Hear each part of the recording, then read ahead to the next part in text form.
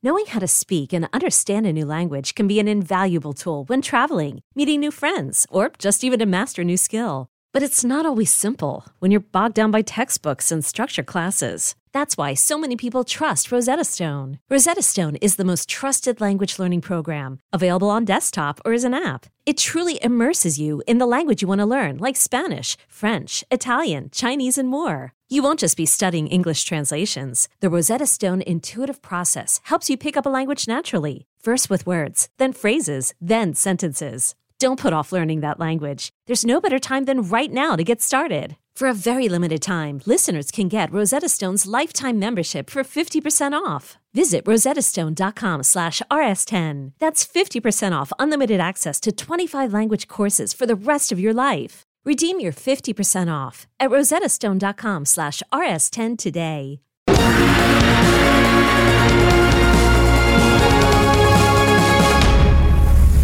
Phase Zero, Season 3, Episode 20. I don't even know what keeping track of the season and the episodes means, but we do it, and welcome to a new episode. I'm your host, Brandon Davis, joined today by Aaron Perrine.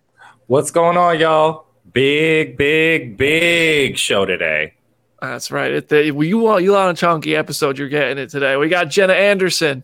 Hey, everybody. This will be especially chunky. I'm so excited. That's right. This episode's been eating good. And Jamie Jirac is here. Good morning, chunk. Let's go. That's right. We are all very excited because the High Evolutionary himself, Chukwudi Iwuji, is joining us in the second half of today's show. The reason we're doing it in the second half is because we are going to have some spoilers for Guardians of the Galaxy Volume 3. Everything's fair game. So if you haven't seen Guardians 3 yet, we wanted you to be able to stay through the first half of the show and continue through the second half and hear from Chukwudi, Mr. High Evolutionary, in the second half of the show. It's going to be awesome. A couple things I wanted to note at the top of the show. One is that Chukwudi Iwuji is joining us. Another is that if you are a Spider-Verse fan, we're putting together a special Phase Zero episode where we're going to have trivia with some really cool prizes. I will not spoil what the surprises are, but y'all see the kind of stuff I like to collect. Y'all see the kind of that. So we got some cool stuff. So if you want to be a part of this Spider-Verse trivia, where you have to be available this Sunday, we're going to record it and do this whole thing on Sunday. Send an email to phase0@comicbook.com. Make the subject Spider-Verse event. Tell us why you are the perfect fan to be a part of our Spider-Verse trivia show. And that's going to be a lot of fun. If you're listening to this in podcast form and it's like already Friday, I'm sorry. I'm pretty much going to have to line everybody up by Wednesday and Thursday. But I appreciate you listening, and hopefully we'll get you in on the next one. I think we're going to find some awesome Spider-Verse fans to celebrate the release of Across the Spider-Verse. Miles Morales, Gwen Stacy fans, come on. And also, if you're in the Nashville area or you want to be for a weekend, if you come out, there's an event called ICCCon Nashville. I don't know what that stands for. I probably should.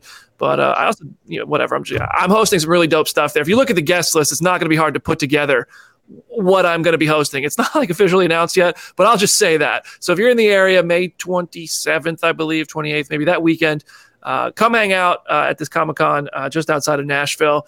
And it will be the convention without fear, is all I'll say to tease that. And we have some news to run through in the first half of today's show, so we're going to get to that. And then in the second half of today's show, the High Evolutionary is joining us. But, Jamie, I'm going to let you kick us off with the news today because I have already been rambling. Oh, my God. The first bit of news, Loki Season 2 finally has a release date. We've been waiting so long for this. October 6th, it's starting. This is kind of later than we expected. We thought it would we originally thought summer because that's when the first season came out. There's a lot of questions. Why is this happening? Is it because Secret Invasion is first? Is this Jonathan Majors related? What do you guys think about this date? Way later than I thought it would be. I'm going to be honest. And I do wonder if it is like a Jonathan Majors thing, like they're trying to figure out that situation before dropping this, but I don't know. Maybe it's completely not that. I have no idea, but it is October 6th is. I definitely thought this would be like a August at the latest type show. Am I alone in that? No, I completely agree. I am very curious about the majors of it all. I do think that might end up playing a role in some sort of way. Apparently at the upfront event yesterday that they announced this at, they screened a trailer that didn't really mention Kang or acknowledge him very much. Apparently Quantumania's description on Disney Plus doesn't even really reference him either. So it might just be that. It might just be, I don't know, to get the VFX ready. Who knows? Either way, I'm glad that we're getting it, but it is definitely later than I would have expected. Whoa, the Quantumania description on Disney Plus doesn't mention Kang? From what I've heard, I haven't checked, but I saw that on Twitter this morning. So I'm pulling it up right now. Let's take a look at this. Superhero partners Scott Lang and Hope Van Dyne return to continue their adventures as Ant-Man and the Wasp together with Hope's parents Hank Pym and Janet Van Dyne and Scott's daughter Cassie. The family finds themselves exploring the quantum realm, interacting with strange new creatures, and embarking on an adventure that will push them beyond the limits of what they thought was possible. No mention at all of Kang. That is interesting. Yeah. That's interesting. I mean, we also don't know how big of a role Kang has in Loki season 2. We just know that there was a credit scene. So still, I mean, I don't know. I imagine Kang does have a pretty big role in that show, but who knows? Maybe we're blowing that up and there's a different villain in Loki season 2. I can tell you one thing. They ain't reshooting nothing. They ain't reshooting a darn thing. It's going to come out the way it was. So I don't know if we're going to get new developments between now and October. And boy, how is that a long time to have developments, but it's in the can. Like, it's already ready to roll, which is related to what we're going to talk about next. Some of this stuff is already done. Writer strike or not, it's over. It's done, So we'll see what happens. That is a long break. How many months is that between Secret Invasion and Loki? I mean, Secret Invasion 6 episodes, June 21st. So let's say end of July, probably it's over. Yeah. Another 3 months. I mean, they could throw What If in there. They could, who knows? But it doesn't seem like they're doing that. So yeah, seems like we're gonna have another 3 months. Yeah, man. We're gonna be sitting here doing a lot of tap dancing for the next 3 months, everybody. We're gonna be talking to a lot of people. Speaking of Echo. Well, so also on the deck for later this fall, Echo Season 1 will be released on November 29th, and it will be all episodes at once. They announced this alongside the Loki reveal. I have so many thoughts about this. All entirely positive. I feel a little bad that Echo is the show that is the first one that gets this. As I tweeted, maybe it betters the story. Maybe it makes it better so we're not spending each week asking where Fisk and Matt Murdock are. But it feels really weird that this is the first that they're doing this for. This also kind of like subliminally confirms to me like, oh, we might be getting Born Again a little bit sooner than we might have otherwise because they're probably trying to get this out ahead of time. But what do you guys think about this? I know Aaron has a lot of thoughts. I had 2 thoughts. One was one that you just said, which was I remember She-Hulk got criticized for advertising Daredevil, and then he didn't come until episode 8 of 9. And I think that's a fair criticism of any show. I think that if you advertise a character people really, really like, and then you save them until the very end, it A, ruins the surprise, but B, also keeps people watching for something that they were promised and didn't get until the end, which I understand that kind of frustration. And I don't want to see Echo go through that. But also I was thinking maybe because this is probably going to attract a Daredevil, Kingpin, like that Netflix audience a bit, maybe it's just like, okay, well, they got to binge it. That audience likes to binge stuff. So we'll see if we could treat them to this. I don't know. Personally, I actually think it's a sign that the show wouldn't catch on without in a weekly format. That's what I think it means. But I'm trying to be optimistic and see like other reasons why they could have, positive reasons why they could have just decided to put it all out at once. Should I go? I feel like Aaron is so much that I'll go first. I'll tell you what, it gives me the ick a little bit. It doesn't sit right with me. It does not sit right with me. I think it either means that they don't have faith in the show, or if it is about, they think people are going to be impatient. They've never cared about them before. I don't know. It's a show about a woman of color with a disability, and it's the first one on their roster that they're like, "Whop, here it goes." And I don't know. All the Disney Plus shows that do this don't seem to get any traction. I mean, I've been trying to push Muppets Mayhem, but that was all dumped at once, and I haven't heard anybody else really talking about that show. So maybe there's a good reason. Maybe it's going to be an amazing binge. You know me, I binge everything after it ends anyway, and I'm going to watch it, and I'm excited about this show, but it doesn't sit right with me. I will also say on the binging argument, like I've seen people be like, well, what's wrong with the binge model? I'm not saying that there's not value to it, but I think dropping this on a Wednesday, people are not going to have 6 hours of their time on a Wednesday to be able to binge the show and avoid spoilers and be able to be part of the conversation. And so that kind of bums me out a little bit too, because I feel like the conversation around the show is going to be so siphoned off just by people who either saw screeners ahead of time or are able to do that binge immediately on Wednesday. So that just kind of depresses me a little bit. I want to say at the beginning, I am mad impatient. So I love getting all my episodes at once, but I do think that it hurts the discussion around the show. and the ability to build an audience for a show because all of it's just out there all at once. And having it be this particular project is kind of weird, not gonna lie. It's a little ominous, a little strange. Also, those of us who are looking forward to maybe some of the things that maybe quote unquote a majority audience isn't as excited about, like they're not going to release all 20 gajillion episodes Daredevil Born Again all on the same day. We have to feel a little strange about that. But I've heard, at least through the grapevine, that the show is strong too. It's not like this isn't David Zaslav. This isn't releasable, like sort of weird thing going on. So I don't know. It made me feel weird. It's been a week of weird decisions over at the old House of Ideas. It's been a weird couple of days for sure over there. Yeah.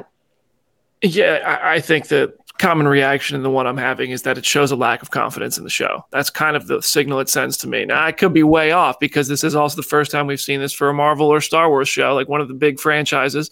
But like you guys have said, all this stuff that gets put out in its entirety, it comes and goes. And like I imagine if WandaVision had been a one-time release, it would have been unfinished because they were still working on the finale while episode 1 was available. But like imagine if they waited 2 months and just dropped them all. Imagine not having that conversation every week. The show wouldn't have blown up to what it was. It never would have. It just wouldn't have. And obviously WandaVision is kind of an exception. Like it's kind of the phenomenon of this conversation. Like I just think it was made really perfectly for that weekly model.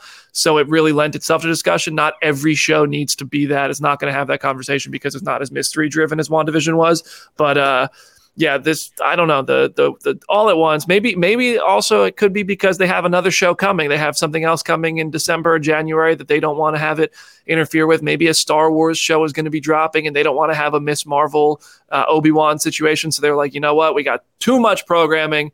Get it out there, but still, it feels weird that it does just kind of, well, you guys are just kind of dumping it out there. But we'll see. We'll see. Hopefully Echo is awesome. We'll all be watching. So, all right. Captain America New World Order got a new cast member in the form of, nobody gets that except me, huh?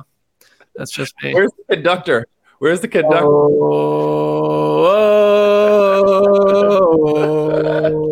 Okay, all right. Thank you to the 2 people in the comment section who get that. Seth Rollins has been cast in Captain America New World Order. And this is interesting because he's married to Becky Lynch. And Becky Lynch was cut out of a scene from Eternals that she filmed. So WWE superstars making their way to the MCU. I'm a big fan of Seth Rollins. I think Seth Rollins is one of the most talented professional wrestlers. Not a huge fan of his character and the gimmicky laugh and that kind of part of Seth Rollins, but I do think he is a hell of a performer. And I think he's one of the most talented actual wrestlers in the WWE. So I think it's a lot of fun. I've just been following Seth for years now, and I think he's doing a great job in wrestling. I think it's super fun to see him. And if you guys, WrestleMania 39 did a promo. It was 39 this year, right, Aaron? Yeah, I think so. Yeah. He did the WrestleMania Goes Hollywood thing, and he did a promo where he was Joker, going down the stairs just like Joaquin Phoenix. So the man's been trying to crack into the comic book world forever. And I mean, who's he playing? It seems like a Serpent Society character, but I'm imagining Jenna has some theories. Here. Maybe. I have no theories because every time I've tried to guess who like a wrestler is playing, I've usually been wrong. This also just feels like when Lake Bell was in Wakanda Forever and we speculated so much about who she was going to play, and it was just like random scientist number 3. So I would love for him to play a comic character, but I could also see him just being like a random Serpent Society like underling. I don't know. Either way, it's cool that he's in here. I still just don't follow wrestling, but I'm happy. I know he's a huge like nerd and a huge superhero fan, so it's cool that he's in here. The comic book Slack thinks that he's like Cobra from how his like costume looks or whatever, and I'm like, well, I mean, Batroc the Leaper, you'll come back. Hopefully, you'll come back, buddy. No, I actually thought about that. I was like, George St. Pierre, that man was in Captain America: The Winter Soldier for like all of 22 seconds with with Chris Evans stuntman opposite him, but he got to come back. He got that full circle, that beefed up Macklemore love a man. And also Danny Ramirez was in the same set of set photos. And that man is wearing Joaquin Torres' Falcon suit in Captain America: New World Order. This is one of those things that like if they wanted it to be a secret, they wouldn't have gone and filmed outside. So I don't feel bad talking about it. Like they know They put these people in costumes outdoors. We're all going to see it. We're all going to talk about it. It's going to circulate. We're not going to use the image because that would probably be illegal, but we will talk about it. We will embed the tweet if we have to. Yeah. It's embedded. It ain't ours. So yeah, and I've been following Danny Ramirez. I think Danny's a great dude, and I know he's excited to be a part of that film. So I think it's cool because if you remember, he got the wings in Falcon and Winter Soldier from Sam Wilson's old Falcon suit. So it just makes sense that he's following that comic book counterpart. Jenna, that's got to excite you a little bit. Oh, absolutely. Yeah. Anytime we get like a comic accurate costume with any of the weird like color schemes and whatever that entails, I'm always happy. So he deserves to be able to fully be a superhero. So this is exciting. I'm with it. All right, we got a couple more things we got to touch on here before High Evolutionary Chukwudi Iwuji joins the show. So we got other extended MCU news, I suppose, if you consider it that way. Chiwetel Ejiofor cast in Venom 3. We don't know who he's playing. We can all set a prayer circle that he's Mordo, and that kind of gets resolved for those of you who care about him actually getting to do something other than just being like, you're annoying Benedict Cumberbatch. The cast for Venom 3 is looking a little stacked. It's looking a little like wow, they got a lot of talent going on over here. Anybody have any thoughts? They keep pulling us in with these names. Like That's the thing. I'm like, it's like, stop doing this to me. Stop getting me excited about this stuff. Oh, Jenna, go. I will say when Jim Viscardi popped out of his jail cell to go in the comic book Slack yesterday and be like, is he playing Mordo? I was just like, it would be the funniest thing ever if Mordo's story just culminated in the Venom verse as opposed to being wrapped up in the MCU at all. Like that would be very funny. I'm just gonna throw a shot in the dark because why not? What if he's playing Null? Like you could just have him be the god of the symbiotes, just big cosmic symbiote stuff. That would be amazing if that ended up happening. But I feel like whatever he's going to be cast as is going to be something campy and ridiculous, and I'm excited to see him play it. I would only if Christian Bale comes back. Yeah. Ooh.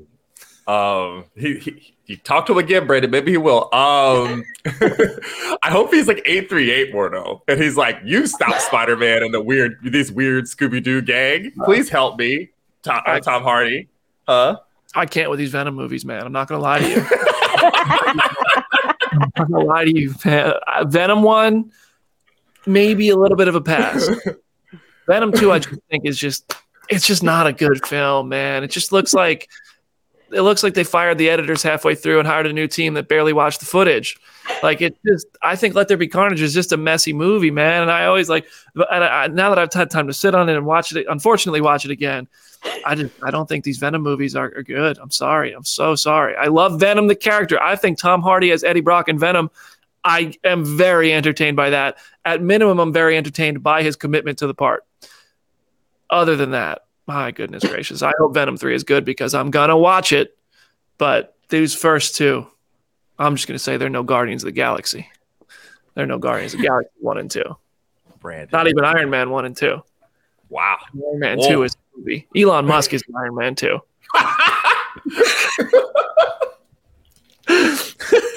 Anybody else got anything on the Venom 3 front they want to talk about? I hope the movie's good. I really do. I saw that Craven trailer and I was like, this man just spit a nose at the camera. We might be doing something here, Sony. We're probably not, but we might be. Hopefully, fingers crossed. They got Spider-Verse right. They could do it. We'll see.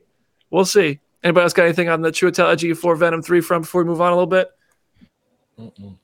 Yeah, hard to believe nobody has anything to say about Venom 3. Guardians of the Galaxy Volume 3 continues to be a dub at the box office. Honestly, best Marvel movie in a minute. And it's showing because it made $62.7 million in its second weekend. It has flown past $500 million at the global box office. That is already more than the movie we talked about a few moments ago, Ant-Man and the Wasp: Quantumania's entire run. Guardians in like 9 days made what Ant-Man made in however long a movie is in theaters for. This week 1 to week 2 drop is a 47% week 1 to week 2 dip. It is the second best MCU film holdover from week 1 to week 2 out of what is this through film number 309 now. I actually have lost track. What is this, like film number 30? It's actually in the 30s now. Like It's because I don't know. The Infinity Saga had 23. So we're at like probably 31, 32. I'm sure someone in the comments knows what number. I know it's 41 with the shows. Yeah. But if you take out the shows, I don't know the number. Right. Yeah. But yeah, so Guardians Volume 3 is doing very well, and I think that that's a product of just being an outright good movie and a fantastic end to this trilogy and having characters. It's a combination of everything going right for this one. It didn't beat Volume 2's opening weekend box office, which we've already talked about at length on a previous episode. Go listen to that. But I think this showing that this drop is not, it's a really good holdover, is a testament to how good the movie is, how much people are enjoying it, and how many good things people are saying, which is encouraging people to go out and see it, and also people seeing it again. This is honestly the first Marvel movie in probably over a year that I've wanted to see more than once. I mean, I've seen them all more than once, but this is the first one I really wanted to go back and experience again, and I liked it even more the second time. What do you guys think of these numbers? I still, to the point that I made last week of like, it's not like a fourth movie hinges on this box office numbers. Like either way, I knew the numbers were going to be good. It is shocking that it already has more than all of Quantumania. But I think that this adds an interesting wrinkle to the whole superhero fatigue argument, because it goes to what James Gunn himself has been saying of like, people are just sick of empty spectacle. Like people want to just have an entertaining, good, like solid movie. And Volume 3 is that. And so the fact that the numbers are translating to that, I am so happy. It'll be interesting to see once we have like Fast X and Little Mermaid and the entire rest of the summer, how much money it ultimately ends up making. But I think that this is a really strong start. Definitely. I'm going to be interested to see how it does this weekend up against Fast X. Like how is it going to do now? Because it's not going to win this weekend. There's no way. No. So but I feel like it's still going to make some money, and I'm really interested to see that. But I'll tell you one thing: I'm not surprised it's already made more than Quantumania, because one's a good movie and one's a bad movie. That's all I have to say about that. I just think Guardians Volume 3, the more I think about it, the more I like it every time I have a thought about that movie. I think it's just so damn good, and I'm so glad to see that Aaron's top pick of the year, it has delivered. It helps when the script of the movie doesn't leak 2 weeks before the movie comes out. I'll tell you that. I always tell y'all there's other stuff that goes into stuff being weird. I'm like, did not help. Ended that Reddit. God bless them for ended that Reddit, which I feel like we might need to call it again as we keep getting these Captain America 4 things keep getting whispered about and seen out in public. And I get texts from family members who do not watch this show. I don't hold it against y'all, but y'all should watch the show about what's going on in these images. So it's good that it's doing good. It's good that theaters are back. Go watch my girl sing the doors off the theater. Go watch Vin Diesel turn Fast X into 5 movies. And please go watch Polite Society on VOD this weekend, because it's worth your time too. So it's just good. It's a good thing. I say this. I think Super Mario Brothers might be the only $1 billion movie of the year. It will. I think that's true. I don't know what else could do it. Because I don't think Guardians is going to hit $1 billion. Maybe Mission Impossible somehow? I was going to say Mission might get close, but I don't know if it'll fully hit. All because of me. I'm going to give it $1 billion. Just my. Jamie's going to have the Guinness World Record for most times you've seen it in a row. Like 12 times back and back forth. All right, y'all.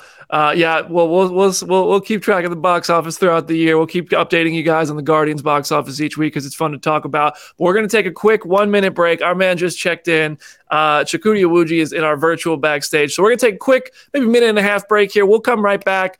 And that's when our interview with the High Evolutionary starts. Hide your pets. Run.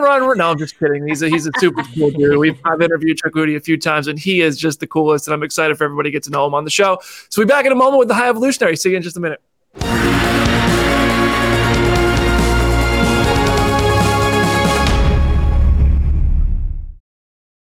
When you need mealtime inspiration, it's worth shopping Kroger, where you'll find over 30,000 mouth-watering choices that excite your inner foodie. And no matter what tasty choice you make, you'll enjoy our everyday low prices, plus extra ways to save, like digital coupons worth over $600 each week. You can also save up to $1 off per gallon at the pump with fuel points. More savings and more inspiring flavors make shopping Kroger worth it every time. Kroger, fresh for everyone. Fuel restrictions apply.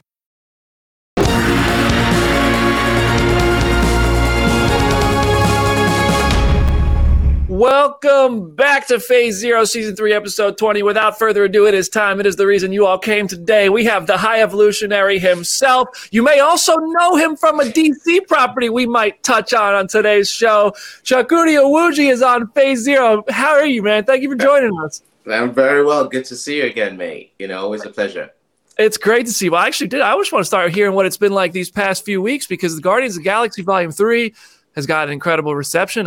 We've all seen it more than once. It's doing well at the box office, which we were just talking about earlier on the show. And fans are loving it. Fans are loving your work and also, as you intended, having a hard time with your character. So what has the past couple weeks been like for you? Oh man, I've struggled to wrap my head around it. It's I mean, as you know, we've talked before. It was similar in Peacemaker, but this is another level to it of trying to figure out, is that really me on that stage? Is that really me? That's the subject of this conversation. And that's how I feel. It's still slightly surreal, but I'm very excited about it. I'm now catching up with sleep. It was a crazy press tour and madness. I'm finally catching up with sleep and feeling myself again.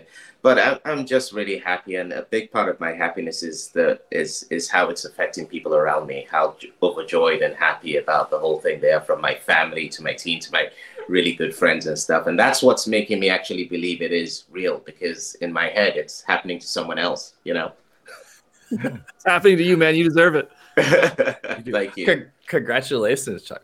So in a recent interview with Variety, you described getting like the call about High Evolutionary, and you made a joke that I found to be very, very funny. I would like to talk about it for a second. You said, "James, is this when you tell me you actually meant to hire Chiwetel Ejiofor instead of me?" And he's like, "No, I want you to be the villain of Guardians of the Galaxy Volume 3. So what does it feel like to be up there? Do you guys have like did you send him a text like, I'm up there? Because he just got cast in Venom 3. No, I don't. You know what's hilarious about this is I actually don't know Chewie. Chewie and I have met once in Sundance, sort of a director's workshop. I'm not actually Chewie and I, we don't have each other's text messages. I wish I did, but he's. It was just because I've always thought he's an exceptional actor. I mean, I remember being in school and seeing him in Amistad and just thinking, who is this guy? And he has such gravitas and ease on the screen. So I'm a big fan of his. And our names were both Igbo names from Nigeria. So it was an easy joke to make, going, you've just picked the wrong Igbo guy, right? Haven't you? And stuff like that. But no, he's going to be great in Venom. I mean, such a class act, Mm-hmm. So the world has finally met the High Evolutionary. It's really exciting. You can finally talk a little bit more about the role. So for a little bit of a deep dive into this character, what would you say are his biggest strengths and weaknesses? Ooh, his biggest strengths are his weaknesses. Incredible intellect. He has incredible, his brain, with the exception of Rocket, his brain is like the most incredible brain out there. His other strength is he has a single-mindedness, a real drive. But those are his weaknesses: his single-mindedness, his drive, his narcissism, his ego. The very things that have made him the evolutionary are the very things that will bring him down. And in that sense, that's why I always refer to him as a sort of Shakespearean character, is that the tragic flaw is the very things that give you your strength, or the very things that are going to bring you down. So yeah. That's awesome. So High Evolutionary's comic tenure obviously has ties to so many other Marvel's heroes and villains. Did you turn to any of that in the research process and just be like, oh man, I'm responsible for creating all of these other characters? No, that not so much research for playing the role, more like just like enjoyment for me. When I found that I got the role, I'm like, wait, I did this to Thor.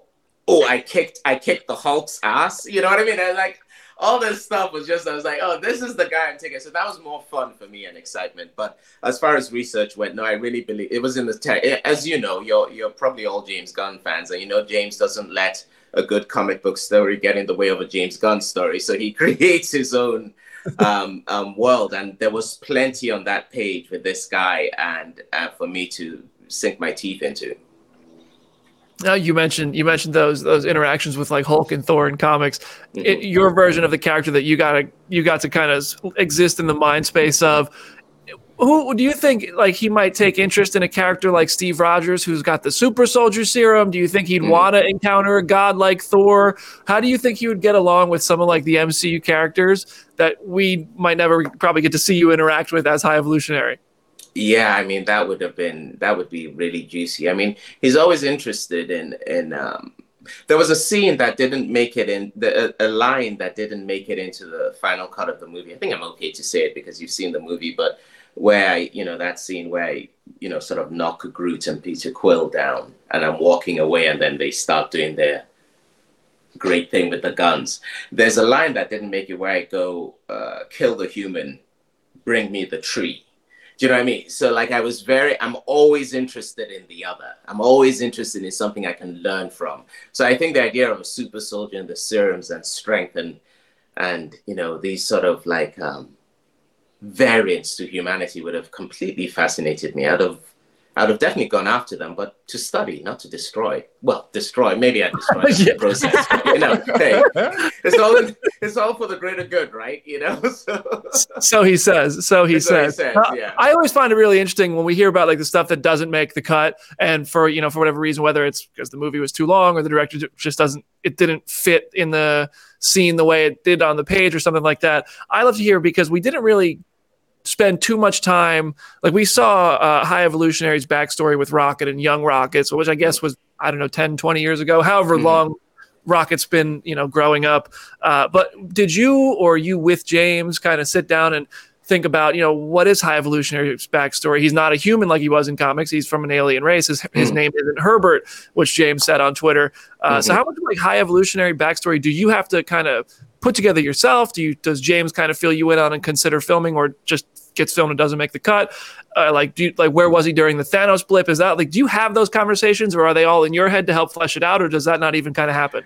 I don't have this conversation. I didn't even have those conversations with James for Peacemaker. I think because, again, I come back to his scripts. I had so much in the scripts and enough there. I mean, the Rocket backstory for the purposes of this movie was all we needed. Who the High Evolutionary's mother was or birth planet really doesn't matter here for me. I really am, as an actor in general, not just for this, I'm very wary of overly researching stuff, because sometimes we get so lost in those details, and they're what we then take into the room. And sometimes they block what's actually in front of you or what's on the text. And then statements like, oh, I don't think my character would do this, start to pop up. Oh, I don't think and you just go, well, why the hell not? The script says you do it. Like, find a way to navigate that. Does that make sense? So I really didn't discuss that with James. In fact, I just found out that, reading an interview he did, that the High Evolutionary visited Earth in the 80s. I just find that. I was like, oh, that's really interesting. It wouldn't have been useful to me playing it at all, because my line is just, I visited your planet years ago. That's all I need. I've been there and seen it. So no, I didn't go into those sort of discussions. Believe me, there was so much on that page that I just couldn't wait to flesh out as it was, Yeah, I saw the Instagram reel. I think you might have posted it today or been like a collaborator on the post or something. But you were talking about how, as an actor on film and TV, you have to be the person, not the character. As opposed to theater, you really do have to kind of character it up. I mean, when it comes to a character like the High Evolutionary, which, as you say, is like the Shakespearean guy, but do you feel like that he maybe kind of walked that line for you? What did you have to do differently with High Evolutionary as a performer to become the character, in terms of kind of what you posted this morning about? It's character. Not. Yeah. Well, to just clarify for your audiences, I was talking about how Bob Krakow said to me when taking his acting class that the minute you stop playing character and start playing a person, you're going to book stuff. And I think that those two things aren't mutually exclusive. I've always said it's all about character. I believe when you have a role, you create the character. Now, the character you create at home, you don't want to get in front of the camera and start showing people a character. Somewhere between building that character at home and getting to the camera, that character has to somehow become you, so that people aren't seeing you play a character, perform a character. People are believing this character is you. But it all starts with creating character. And my problem with some approaches to playing a role is, if people can't relate to it, if it's not a real person, then they feel like I can't play that. And for me, I believe that you can play anything, if you create a believable character and that you believe in it. And once you believe in that character you've worked on at home and done your homework and studied with, if you believe it, you can be that person when the camera starts rolling. I hope that sort of distinction makes sense. And that's how I felt about the High Evolutionary. People aren't interested in real life. The mistake I feel a lot of actors make is that this has to be something real. No, it has to be something truthful. It has to be something you believe in. You have to believe in that character. And if you believe in it, people will believe in it, and they will see the character as you, you know? Yeah, well, your work, it comes through, man, and I know we have a lot of young fans who also are very interested in acting as an art. Some of them want to get into it themselves. So I really appreciate you opening up about that, sharing that. Thank you very much. Thanks for asking that question. It was fun looking at that reel because SAG sent it to me too. I was like, oh my god, I look so young. That's all I could think about. My cheekbones were popping. I was like, well, I look really good. So, what happened? Yeah. Jamie, I think you got this here. Oh, I'm so sorry. This movie, it doesn't shy away from like the mature content. Mm-hmm. There's, some harsh treatment of animals, all that. You play a mean man, and I would say it's definitely one of the more mature movies in the franchise, which has gotten a big reaction from the audience. How has that been for you? The fan reaction, has that been a surprise for you? Yeah, I mean, I was talking to James about it. We knew we had something it hadn't been done yet in Marvel, really, to go where we went with this. And there were moments where James was like, oh my god, I don't know if they're gonna let me. But James pretty much gets what James wants, because he understands the audience and he understands story. And the fact of the matter was, he's always said this was about Rocket, right from the start, Rocket's story. And from that first moment, we saw Rocket take off his shirt in the first one in prison with Peter Quill. And you saw the markings, to that wonderful scene in the second one with Drax, where he says, I didn't ask to be made like this. There's something really dark in his past, and it would have been a real shame to shy away from the brutality of it in order to, I don't know, sugarcoat a PG-13 rating. More give the truth of it and the brutality. And also, it's the bigger picture. You saw James has won an award from PETA for, being considered. It's all about cruelty. And the fact is that sometimes in life, even whilst having fun, we have to remind people why we're telling these stories. And we had to go to the nth degree with this. And I had to go to the nth degree with it. And James told me to ground it because we were going to go to the nth degree of it. And I'm so glad we did it.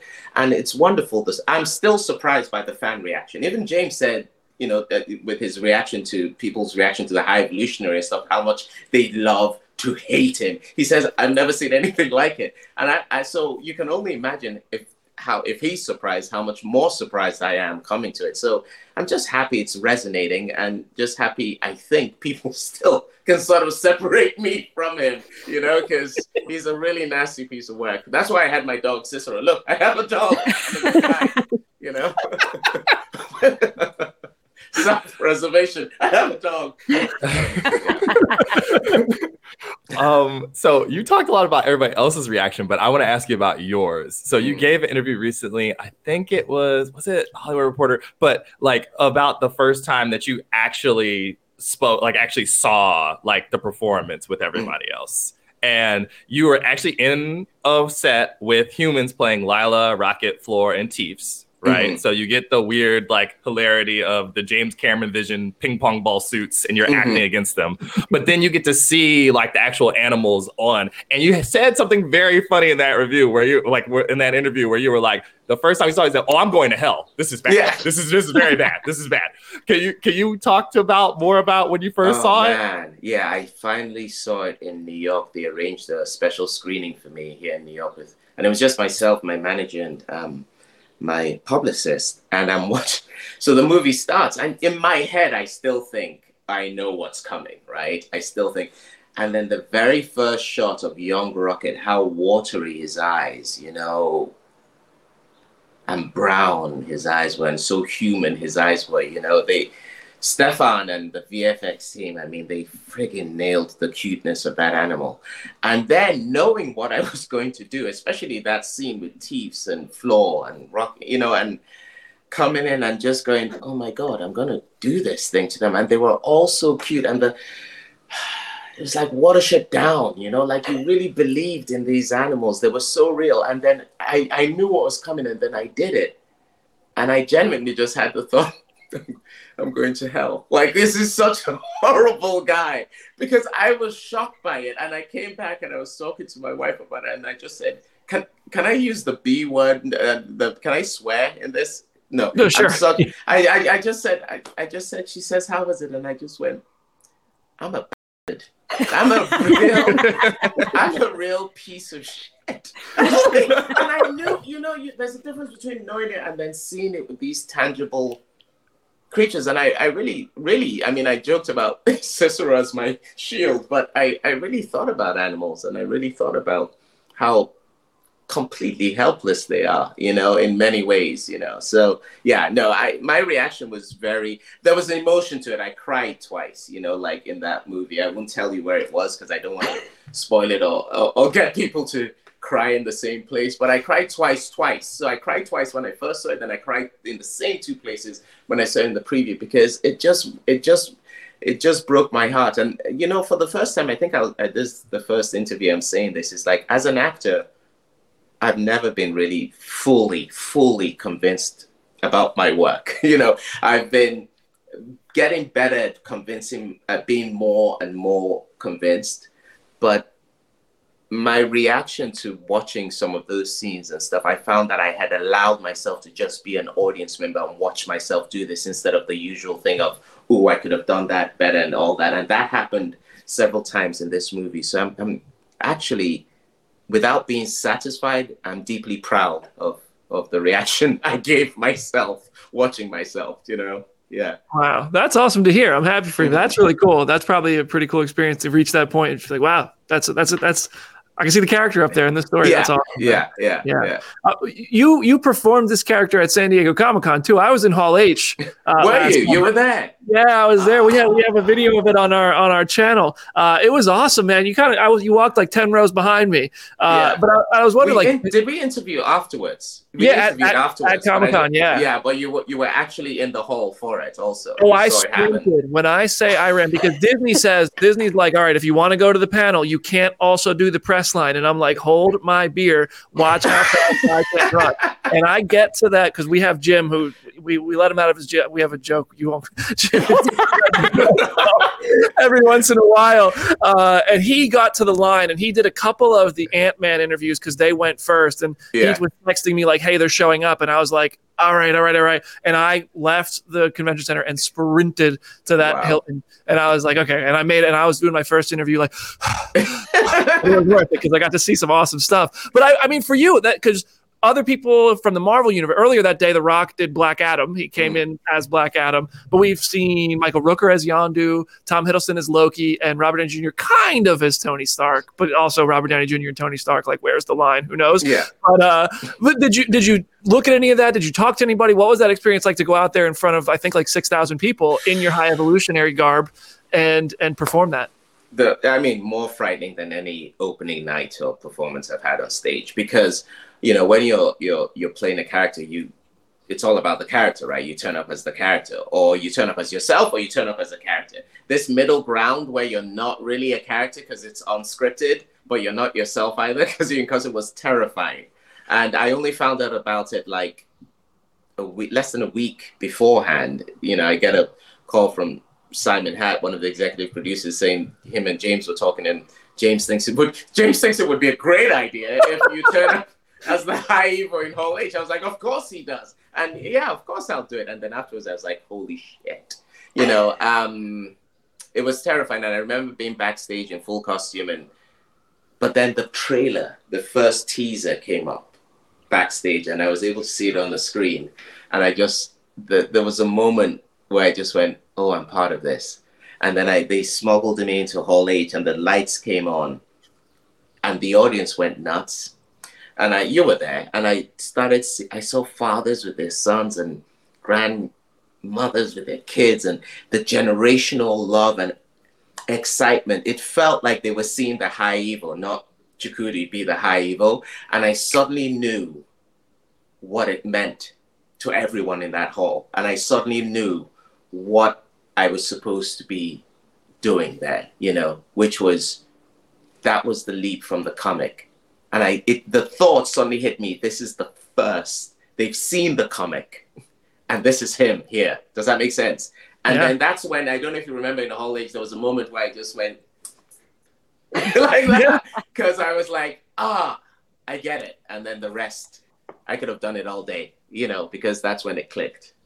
Dude, that's awesome. That was cool. That was a cool moment. That was one of the most memorable Hall. I've been in Hall H every year for like, I think 7 years now. The first time I slept on the sidewalk, and since then I've been doing it for work. Wow. Just wanted to get in there. Now I get to cut the line. I feel so spoiled, but that was one of the coolest moments in there. Awesome. Yeah. So kind of going back to your acting process, what was it like, the experience of working alongside Sean Gunn as Rocket? Because obviously he's played the role for so long. What was it like to kind of form that dynamic and be Shakespearean against his version of Rocket?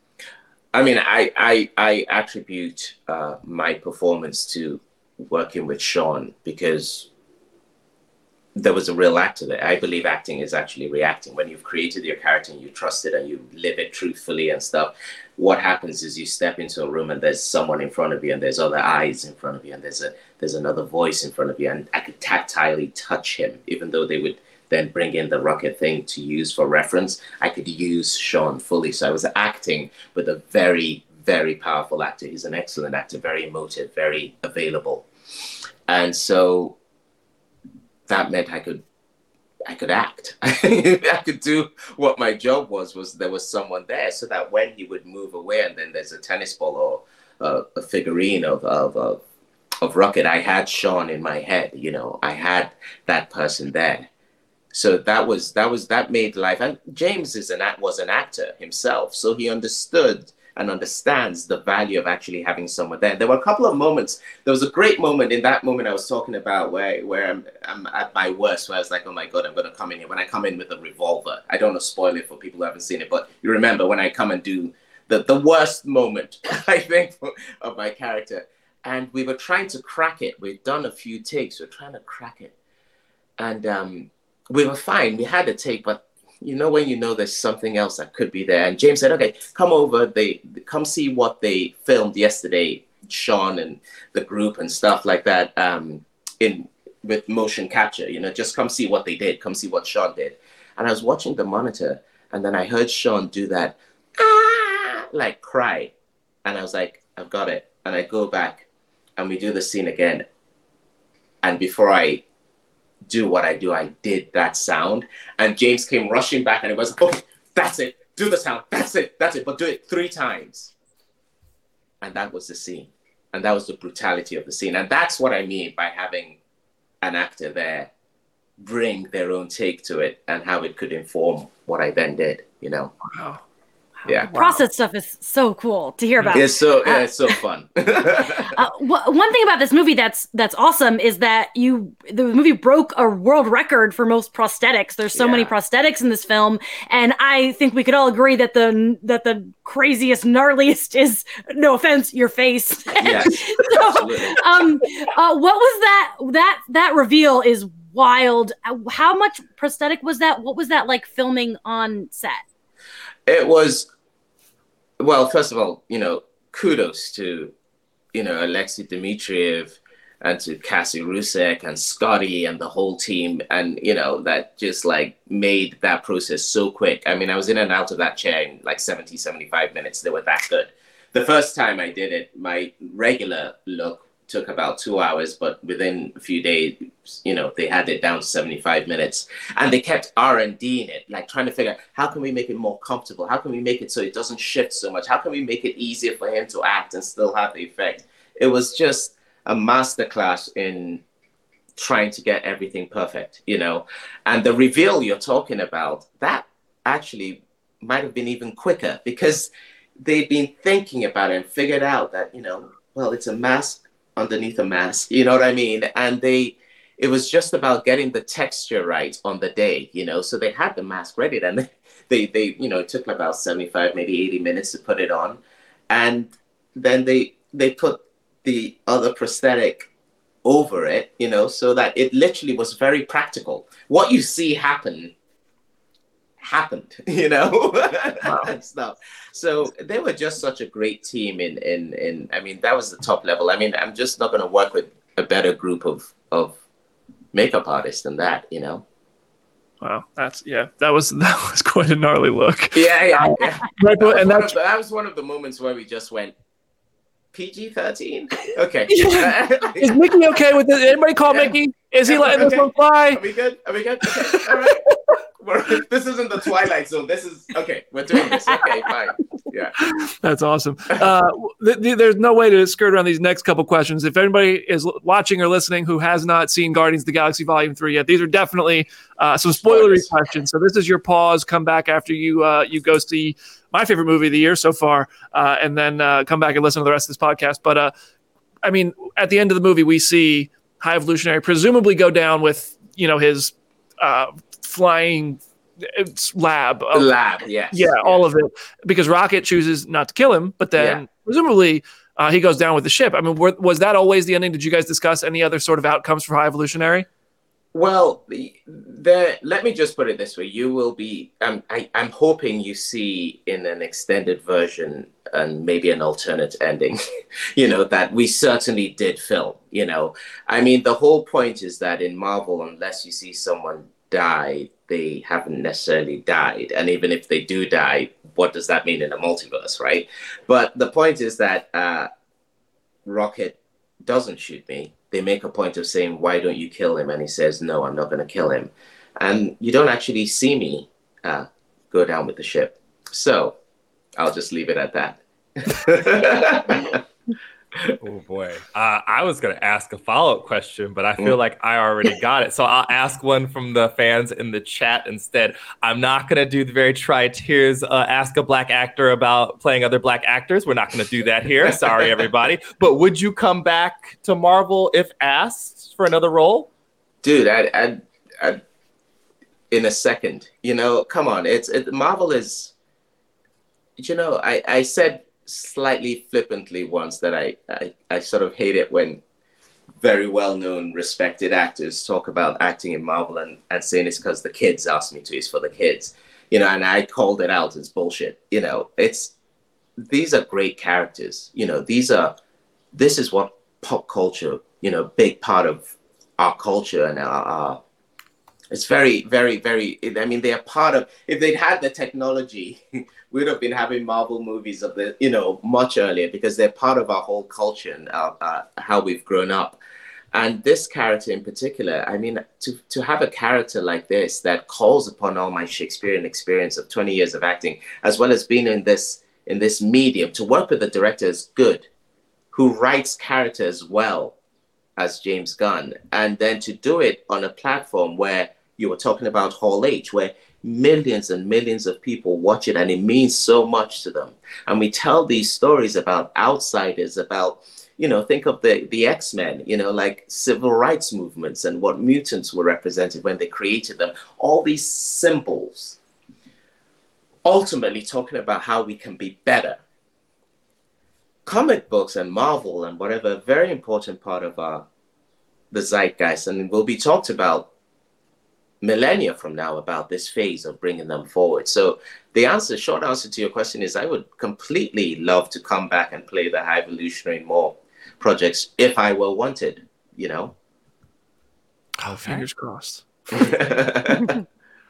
So kind of talking about your larger comic book work, I'm a huge DC fan. We spoke at the Peacemaker Junket. Word on the street is that James talked to a Guardians of the Galaxy cast member about possibly playing Lex Luthor. Can you say if that was you? And if not, obviously Myrn had his conclusion in Peacemaker, but is there another DC character that you wouldn't be opposed to playing? Well, to your first question, I can categorically say no, it wasn't me.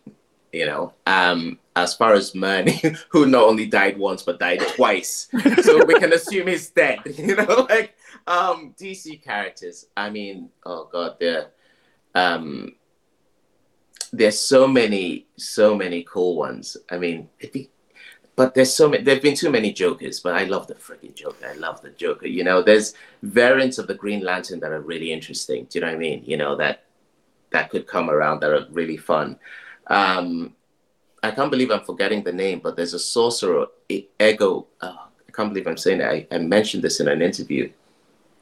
He comes from the days of Merlin, and he lives today, right now, and he sort of has a demon inside him that comes out a bit like the Incredible. Etrigan? Yes. Yeah. Etrigan. In fact, I was talking to a friend about it. I was like, this character is this is Jekyll and Hyde in the DC world. So Etrigan, if you told me name one, it would be Etrigan. Like, I just love the idea of having two people existing in one. You know, that'd be my DC one, Etrigan. Yeah. You mentioned. I love the fact you guys knew that. I thought that was super obscure. You're like, oh, you mean Etrigan? Oh, yeah, I had coffee. I have an action figure of him, like, over there. Yeah. Are you serious? Can I see it? Can I? No. Get it. I would have to get up, but I'll show you after the show. But yeah, I just wanted. Yeah. I have to say that Mern dying twice is exactly what somebody named Clemson should. As a South Carolina fan, I'm not saying everybody in the world named Clemson, but for a fictional character, I'm not mad.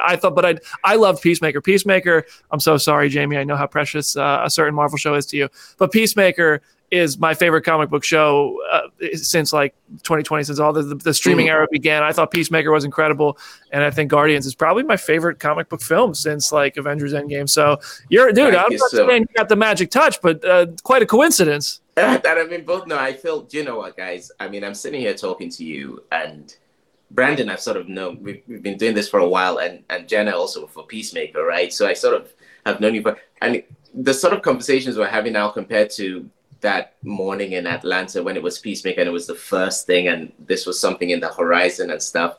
It's a crazy ride, and the fact that it's a 2 for 2 for you with Brandon, you know, that just makes me really happy that my career is split into 2 phases, before James Gunn and after James Gunn, and I feel very lucky about that, you know. Man, I love that, dude. Every time we've talked, you've always been just a delightful person to interact with, and I think you're so damn talented. It's fun to see you. I know you've been at this for a while. In prepping for this interview, I looked at your career, and I could just see how long you've been working so hard to do these sort of things, and it's awesome to see you get your flowers here, for lack of a better phrase about it. That's why I'm not a writer, but awesome, dude. And I can't tell you how much I appreciate you coming on the show today. It's an absolute pleasure to get to talk with you. I know our audience really enjoyed listening and watching, and I know everybody who's listening in podcast form over the weekend is just I'm sure they just had a great time with us. So I really appreciate you coming on and talking with us. We could do this all day, but I got to let you go, and just hopefully somewhere down the road you play High Evolutionary again. You always got a spot here on Phase Zero. We'd love to talk again sometime, dude. Thank you so much, and it's been a real pleasure talking to you guys. I hope we do it again soon. Thanks, man. Okay. If you're free to close out the browser, you will no longer be broadcast with us. You don't have to worry about that. But so thank you when so I much. said, Jesus, Brenda's son. Stupid ass question. Hey, you didn't close out? Didn't we talk about this last time? Jesus. All right, guys, take it easy. I think that's what happens every time I get off a Zoom with somebody. Now I know. Take care, guys. Thank you very much. Thank you for joining us today. Bye. What an incredible show, man. We are blessed with some epic guests. My goodness. Wow, that was awesome. I mean, that's today's show. I just didn't want to have him sit through our outro. That was we could have gone all day with that. Was like, he was so insightful. I loved hearing him talk about the process and I'd love to hear more about those deleted scenes and stuff like that didn't make it. I think there's some really interesting stuff there too. James, if you're listening, you're welcome, buddy. Come on, let's chop up the trilogy and what didn't make the cut. Come on now. Jenna, any last words for today's show? It's at Hey It's Jenna Lynn on all social medias. Go read some comics as always. I know there's a lot of comic discs this week about certain divisions being in upcoming comics, but there's so many good comics out there to read. So just go check them out. Try to have a good time and drown out the noise. So. Yes, Jamie. Wow, that was awesome. That was so cool.